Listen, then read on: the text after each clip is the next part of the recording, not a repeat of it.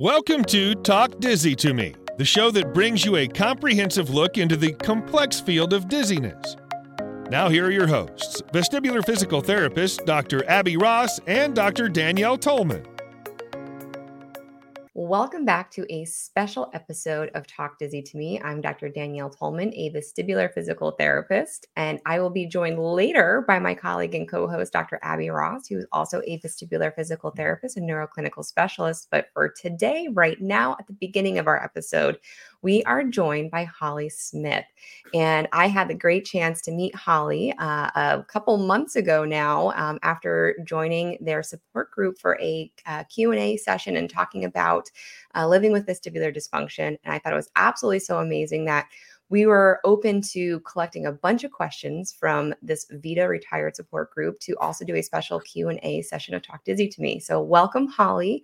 Would you mind telling us a little bit about you and what you're doing with VITA retired? Well, hi. Thanks so much for having me on.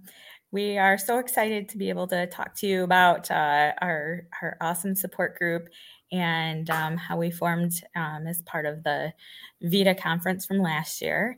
And my vestibular journey started, I believe, at birth. And I've been decades of getting diagnosed and going through the stuff, but my vestibular conditions have been stabilized now, and I've had a couple of surgeries for SSCD, superior semicircular canal dehiscence. And I've been to years of physical therapy with a wonderful vestibular specialist, and that has made a huge life-changing progress in my life and has been really good. So I'm excited to be here today. Well, we're excited to have you. And, this is something with vestibular dysfunction that we tend to have this long haul with, you know what I mean? Like, this is something that you find a new normal and you're usually kind of dealing with the effects of this for a long, long time. So it's really, really great to hear from you guys when we met with your support group about what you guys have been going through and, that you're still working on all of these things and creating resources for people, even when they've been dealing with this issue or their issues, longer and longer down the road. Very much needed. We were kind of talking before the episode about how there is a lot of resources for people who are just starting out with their vestibular journey, but they start to dwindle and become fewer as that journey becomes longer and longer. So I think that was really important that you guys brought that together. It's amazing. Well, thank you so much. Like, as a retired teacher who has had to give up being in the elementary classroom, it was a great way for me to use my resources and skills, and also to just connect. I think a lot of us are looking for that connection with other people who have been in it for the long run. And that's what our group is all about. So that's been so wonderful. And yeah. Well, tell me a little bit about how VITA Retired got started. I'm interested to hear kind of those origins and how it became what it is today, which is a really great support group. Oh, well, thank you so much. Yes, we just had our 44th meeting this week. Last year at the VITA conference in March, Mary, Michelle, and I all kind of connected on the chat boards and the discussion boards, and we got talking back and forth. And in fact, Mary and I both maxed out our ability to have virtual meetings before the conference even started. And so that's when we knew that our type A personalities would click together and kind of be able to form a group. We shared email addresses and stuff. And then Michelle and Mary and I all got together to be able to work with VITA on establishing a support group specifically geared towards people who have been in this for a long run and or have had to give up their career because of having vestibular disorders. But we always stick to kind of a loose definition of things, people who are considering or in that transition process. All of us that are part of the group have this understanding of it's a process, it's emotional, it's financially difficult. It's there's usually a lot going on during that time period, and we are more than happy to support people through that transition as well. So it's been a really great process of like connecting with people. One thing I love is that you guys meet weekly, which was really surprising to me because sometimes this can be really tough to organize all this. But getting to know you and seeing your Type A personality, and I'm sure your other colleagues that helped bring this together, it's very evident. I will say, by the way, too, when we started emailing back and forth, how organized everything was, and the resources that you guys have drawn together and make accessible for everybody who joins at any point during the year. It's really, really great to see how organized and well put together it is and how warm and welcoming you guys were. It really is a safe space that you guys have created, and it's really commendable. You had mentioned the Life Rebalance Live conference last year. What was your guys' experience going through that? Have you guys found it helpful? Was it informational? What did that look like during the week as you guys were connecting? Sure. I want to give a shout out to our co-host, Mary, who is going to be one of the patient panelists at this year's conference. So that's so exciting. We're so excited for her. And but last year, like so many of us get different things because each of us is at a different spot in our diagnostic process, in our healing journey. And as we know, healing is not linear. It's not like, oh, I got the diagnosis, now I'm all better. That's not how that works. And so I think each of us kind of gains different things. I have to say that, between the guest speakers and the panelists, and I mean, really getting to talk with other people just like you in the discussion boards and stuff, that was really cool to be able to connect with people. And I think that that's been a really, really great thing for many of our people. I would say we're probably at least over half of us started with the VITA conference from last year, and we've added people kind of as they've been able to join us. We are so open as far as like, if you can join us for one Tuesday, great. If you can pop in for 15 minutes, awesome. We understand that the vestibular journey doesn't always allow you to attend every single meeting, and that's completely okay with us.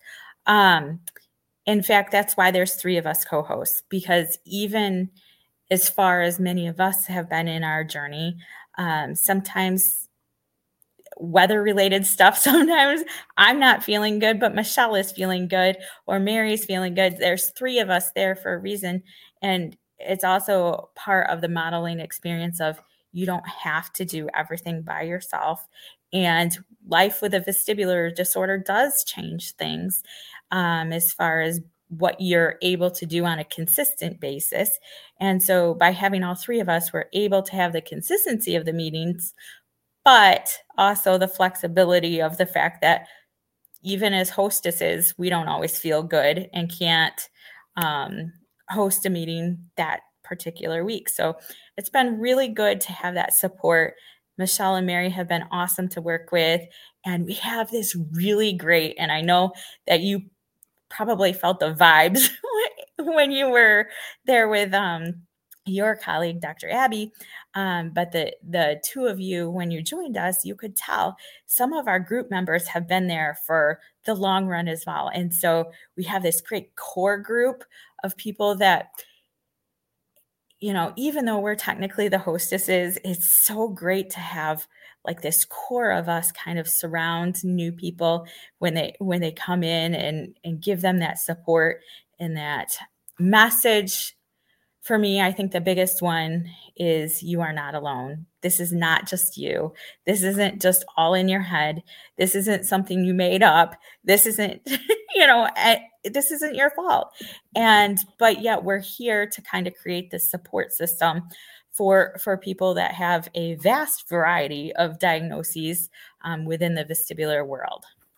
I love that. And I think that is kind of the whole essence that surrounded the beginning of this conference, was raising awareness and helping people realize you are not alone. And the features that were added in the last year or 2 of being able to have these breakout rooms and communicate with other people going through exactly what you're going through, I think is sometimes the best medicine. I think it's sometimes the best feeling that people can get while struggling going through this. Vestibular dysfunction is an invisible illness, right?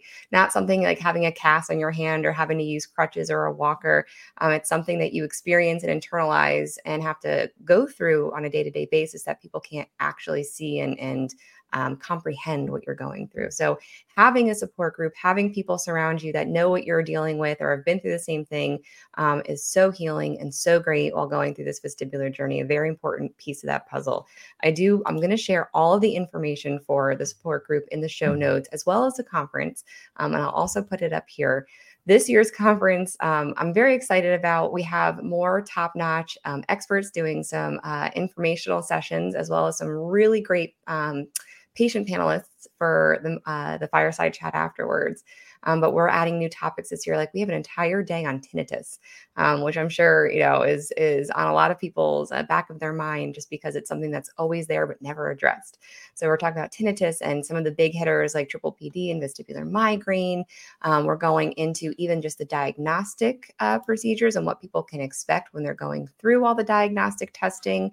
And then hearing from people who've actually gone through all of this, I think is really, really great. So we hope if you guys are listening and watching that you join us for Life Rebalance Live. It is the first week of March, March 4th to March 8th, which you guys can watch live for free, or you can always watch the recordings at your own convenience afterwards for a fee that goes towards the Vestibular Disorders Association. And I'm so excited to get to our second half of this episode here with Abby in a little bit, where we're going to go through your support group questions, because I will say when we joined you guys, we were blown away at how engaged and informed and the great questions you guys asked. Like we're super excited to dive into this list here because they are really, really great topics. So thank you so much for organizing all of that and getting all of this to us and coming on today to talk about Vita Retired and the Life Rebalance Live conference. We're so grateful. Oh, thank you so much for having me. And it's been so wonderful to have your support. And we are so grateful for this conference coming up. And like I said, our friend Mary will be one of the fireside chat participants, and we're looking forward to that. And the really cool thing about Vita is when they host this conference and they give people a chance to kind of go back and look at the videos. So if you aren't feeling good right then, you can look later in the day and also have that follow-up chat and the discussion boards. And that's been really, really good. Life is about connecting with people, and it's been a great resource for so many of us. And thank you so much for having us on and for supporting those of us with vestibular disorders. We really appreciate it. Well, thank you, Holly. All right, on to our next segment. Hey guys, it's Abby here. Unclench your jaw, relax your shoulders, take a nice deep breath. Doesn't that feel better? Thank you so much for listening to Talk Dizzy to Me. One of our missions here at Balancing Act Rehab is to spread awareness about vestibular dysfunction, and the best way to do that is with your help. We'd be so grateful if you took a moment to subscribe, review, and share our show with someone you think would benefit from hearing our conversations. Let's get back to it. Hey, Abby. Hello, Danny. We have the second half of an episode that Danny recorded with Holly from a support group called Vita Retired. And what we did was asked the members of Vita Retired to send us some questions, some burning questions that they had for us to answer on an episode. So here are some Q&A from their support group, which we will combine with the episode that Danny recorded with Holly in preparation for the 2024 fourth annual Life Rebalance Live put on by the Vestibular Disorders Association. Yes. So let's get through these guys and run down with a couple of good answers to these two, because these questions are really good. I think they bring up a lot of really interesting topics, and we'll cover a range of different subjects here. So the first question we have is there a cure for oscillopsia? And the first thing I want to talk about is, what is oscillopsia? And oscillopsia is essentially bouncing or jumping vision with movement due to impaired vestibular ocular reflex. Now, we tend to see this with vestibular dysfunction, especially if we have bilateral hypofunction or complete bilateral loss. So first, we'll say that oscillopsia is a naturally occurring thing with vestibular dysfunction. It is typically a symptom of vestibular dysfunction and a characteristic of where you are in your vestibular journey. People who have bilateral hypofunction may not have truly debilitating oscillopsia, and it's something that they could potentially work on through gaze stability exercises on managing that and reducing that. But I will say that those with complete bilateral loss will likely continue to have oscillopsia ongoing and will have to find substitutions for other types of parts of their systems to help them with balance. So the answer to this is, if it's a very general, mild form of oscillopsia due to vestibular dysfunction that can be improved, then yes, we can work on that. We can stabilize that and get people feeling better. But if we have complete bilateral loss, oscillopsia will be something that you will likely have to turn into a little bit of your new normal as you go through your vestibular journey. But again, everybody's different. Everybody's experience with oscillopsia is going to be different. Now, if you want to understand what oscillopsia looks like, we actually have some examples on our Instagram page, as well as in a course that we have coming out soon. So stay tuned. But exactly like Danny said, think of a bad home video when you are walking. So everything around you is kind of that shakiness. It's not steady anymore. That's what oscillopsia is. Next question is, does Meniere's fizzle out after decades? Well, with Meniere's disease, as we age, we do tend to see less vertiginous episodes. So when you're first experiencing Meniere's disease, you might have more frequent attacks that are more debilitating. But as you age, those debilitating attacks tend to settle down. However, you often are left with more pronounced hearing loss, as well as that general sense of imbalance. So living with Meniere's disease, you're obviously going to have things that are going to potentially stimulate symptoms or kind of add into those random attacks like you would have early on. But as Abby mentioned, things can fizzle out, and it's different from person to person. So again, I know it's not a straightforward answer, but towards the end, after a long time, you will see just more unsteadiness and difficulty in that end, instead of having the random attacks of vertigo episodes. All right, our next question is, what tips do you have for walking in icy parking lots? Now, we used to talk about this a lot when I was living up in Maryland. One thing is walk like a penguin. So think like a penguin. You want wide base of support. You want your arms out and available out to your sides to help as kind of counter levers and to help with balancing. Taking wide base will give you a little bit more stability with shorter step lengths. So we're not trying to go taking big strides across a parking lot, just nice little short waddles. You want to see if you can pay attention to where you're parked and if there's things around you that might be obstacles or things that you can hold on to or at least guide you as you go along. The other thing that I recommend is, if you are in an environment where you have to experience ice frequently, you can get crampons. So these are little things that stretch over the bottom of your shoes. They have like a little rubber base with little spikes on them, and you can place them on your shoes and have a little bit more traction while walking across icy areas.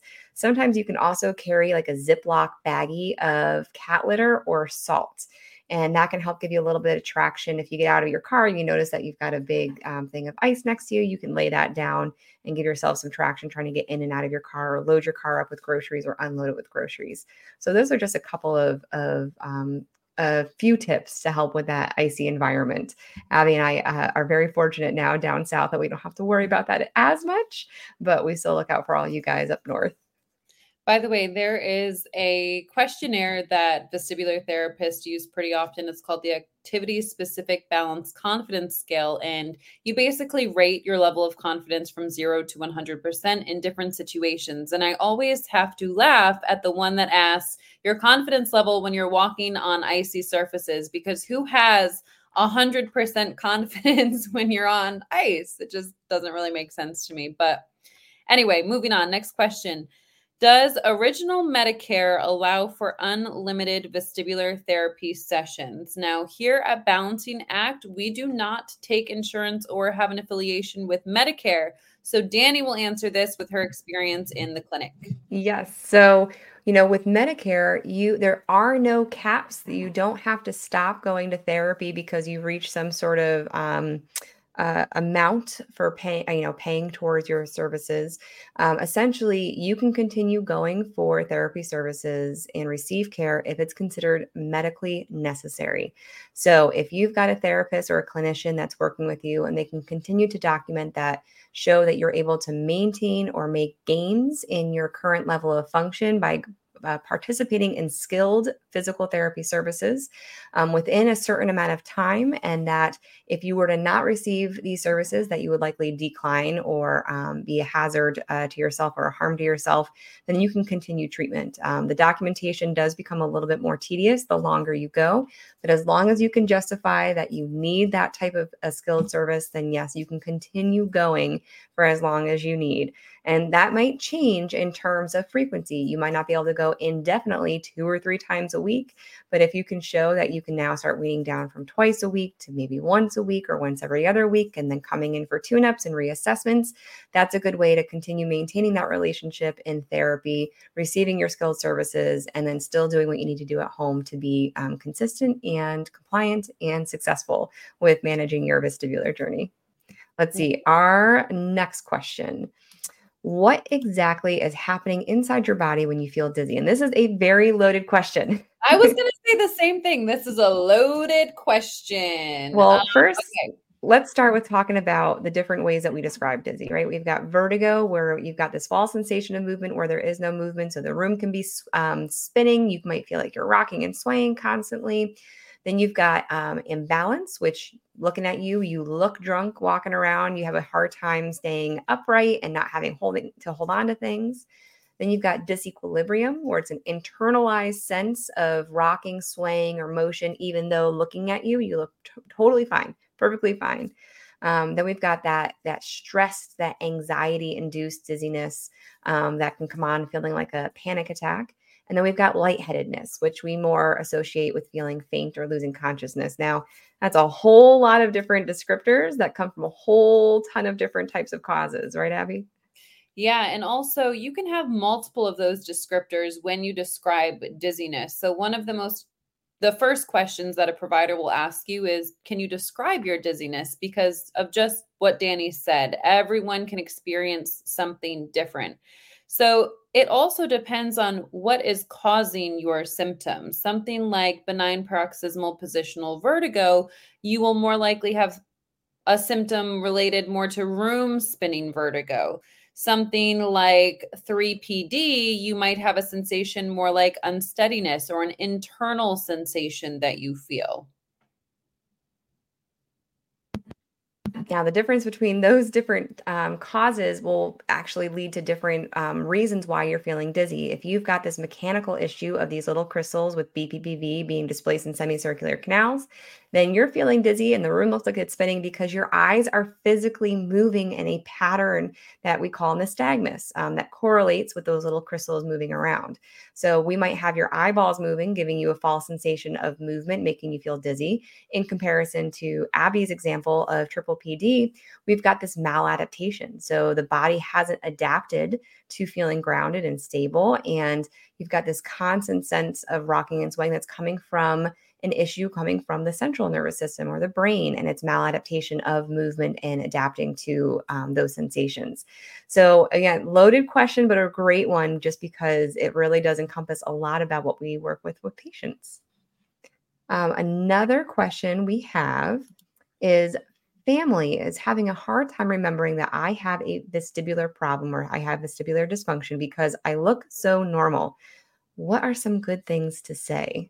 Yeah, so that is one of the difficult things about vestibular dysfunction is that it's considered an invisible illness. So what does that mean? There's no outward signs. You didn't break your collarbone and have a sling on. You don't have the flu and have a runny nose or whatever other diagnoses and symptoms are associated with it. So what I like to tell people is to first educate. So the more you talk about what's going on with you, the more awareness that other people around you will have. And because the term vestibular is not yet a household term, but we're working on that, guys. Educate, educate, educate. Tell them what you're experiencing and be open and honest about it. Initially, it can feel a little bit taboo or maybe embarrassing, or maybe you feel some shame surrounding it. But if you prepare your family, let's say you have Sunday dinner, if you prepare your family that you might have to leave early, or you might have to take a break in a quiet room, or there are certain foods that trigger your symptoms, the more you talk about it, I think the better off. Another thing that I like to tell people is to share reputable resources. There's so much information for free online. Shameless plug, there's a podcast called Talk Dizzy to Me that talks all about vestibular dysfunction and how it can present. Share things like that. There's also Vestibular Disorders Association that has a lot of online materials. There's various Instagram accounts, TikTok accounts, Facebook accounts, tons of information everywhere that you can share, and different podcasts for those that are into that. And then also, I think this is not directly related to your family, but one of the things that can help you as an individual is to perhaps seek psychotherapy. So we're not psychologists. We do incorporate some techniques into our practice, but a true psychotherapy session that can help you with acceptance and relationship issues that may come up because you're experiencing symptoms associated with vestibular dysfunction, I think can be very powerful. And then the last thing I want to recommend is, you hear us say this a lot, but have grace with yourself, right? Accept, self-soothe, do what feels good, say no when you need to. All of those things I think can help strengthen familial relationships, especially with family that is not so understanding. Really, really great points. Our next question is, what do you do when you still can't get a diagnosis after many doctor's appointments? And with this one, just know you are not alone. You know, a thing that is difficult is a lot of times we want to put a name to something to figure out how to help it. And one thing that I think we talk about a lot with our patients is, okay, like as much as it would be great to have a diagnosis, and I'm sure we will reach one eventually, you'll get with the right physician or clinician that's going to help you figure this out and put a name to this officially. But in the time being, let's focus on those functional deficits, how to potentially help them and make them feel better and improve your quality of life along that journey. Just because you don't have a diagnosis yet doesn't mean there isn't something that you can actively do now to start to try to feel better. And as you start to, figure out pieces of that puzzle, things might become a little bit more clear and might be a little bit easier for those clinicians to diagnose. So don't stop trying, but also don't get so flustered that missing the actual stamp of approval or diagnosis inhibits you from living your life and following that quality care. Yeah. And certainly diagnosis plays a role in your treatment plan, of course, but a lot of what guides our treatment is your functional impairments. What are you having problems with in everyday life, and how can we help you regain quality of life and take control of your life again? So keep that in mind, that not having a specific diagnosis doesn't necessarily mean that you're not going to get better. And on top of that, you can have several diagnoses working together at once that require the same type of therapy sometimes. Last question is neuropathy and vestibular disorders. How do you cope?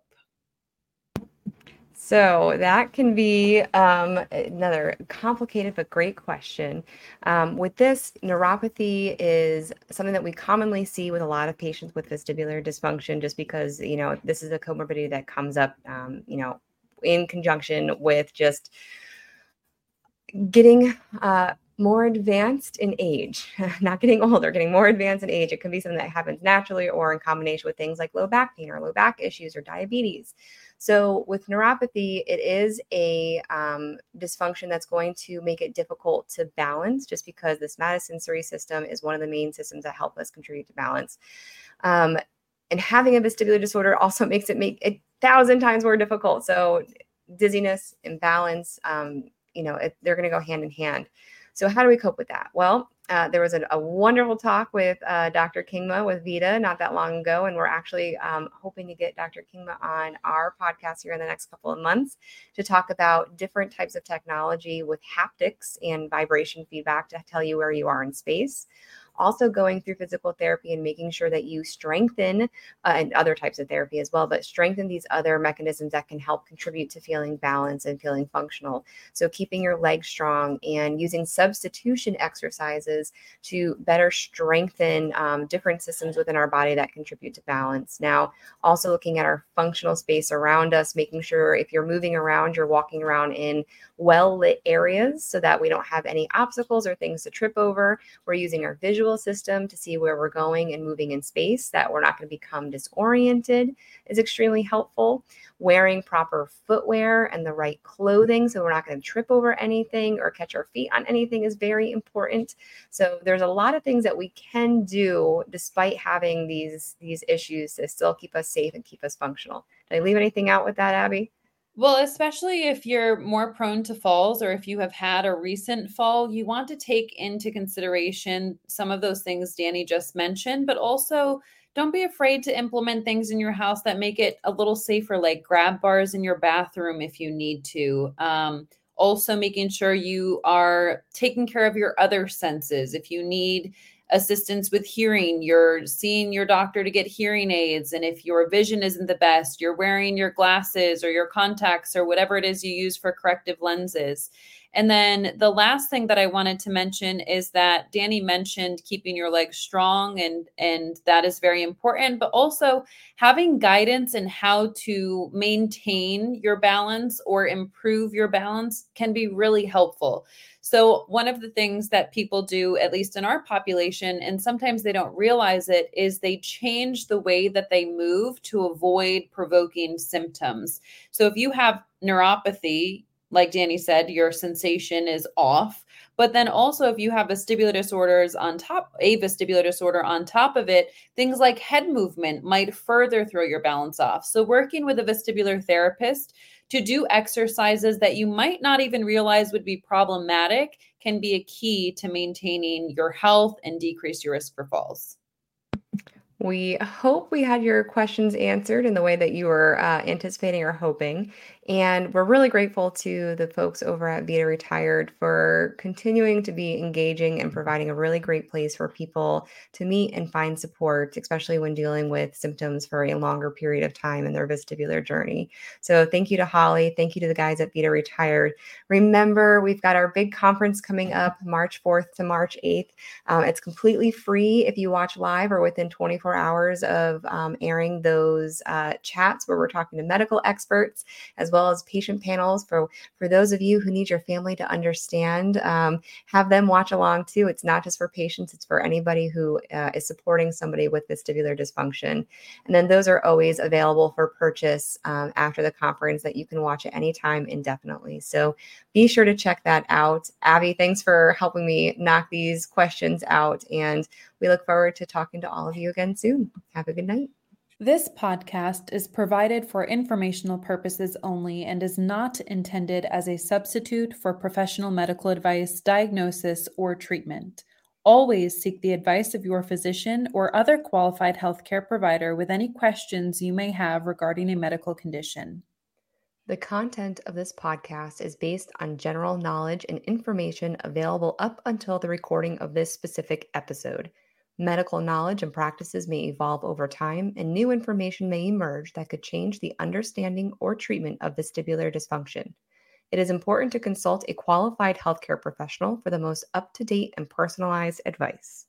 The information provided in this podcast is meant to complement, not replace, the relationship that exists between a patient and their healthcare provider. It is intended to empower patients with knowledge about vestibular dysfunction and its management, but individual cases may vary, and treatment approaches should be tailored to each patient's unique circumstances. By listening to this podcast, you acknowledge and agree to the terms of this medical disclaimer. The organizers, presenters, and creators of this podcast are not liable for any actions or decisions taken by individuals based on the information presented herein. Always consult with a qualified healthcare provider for medical advice and treatment.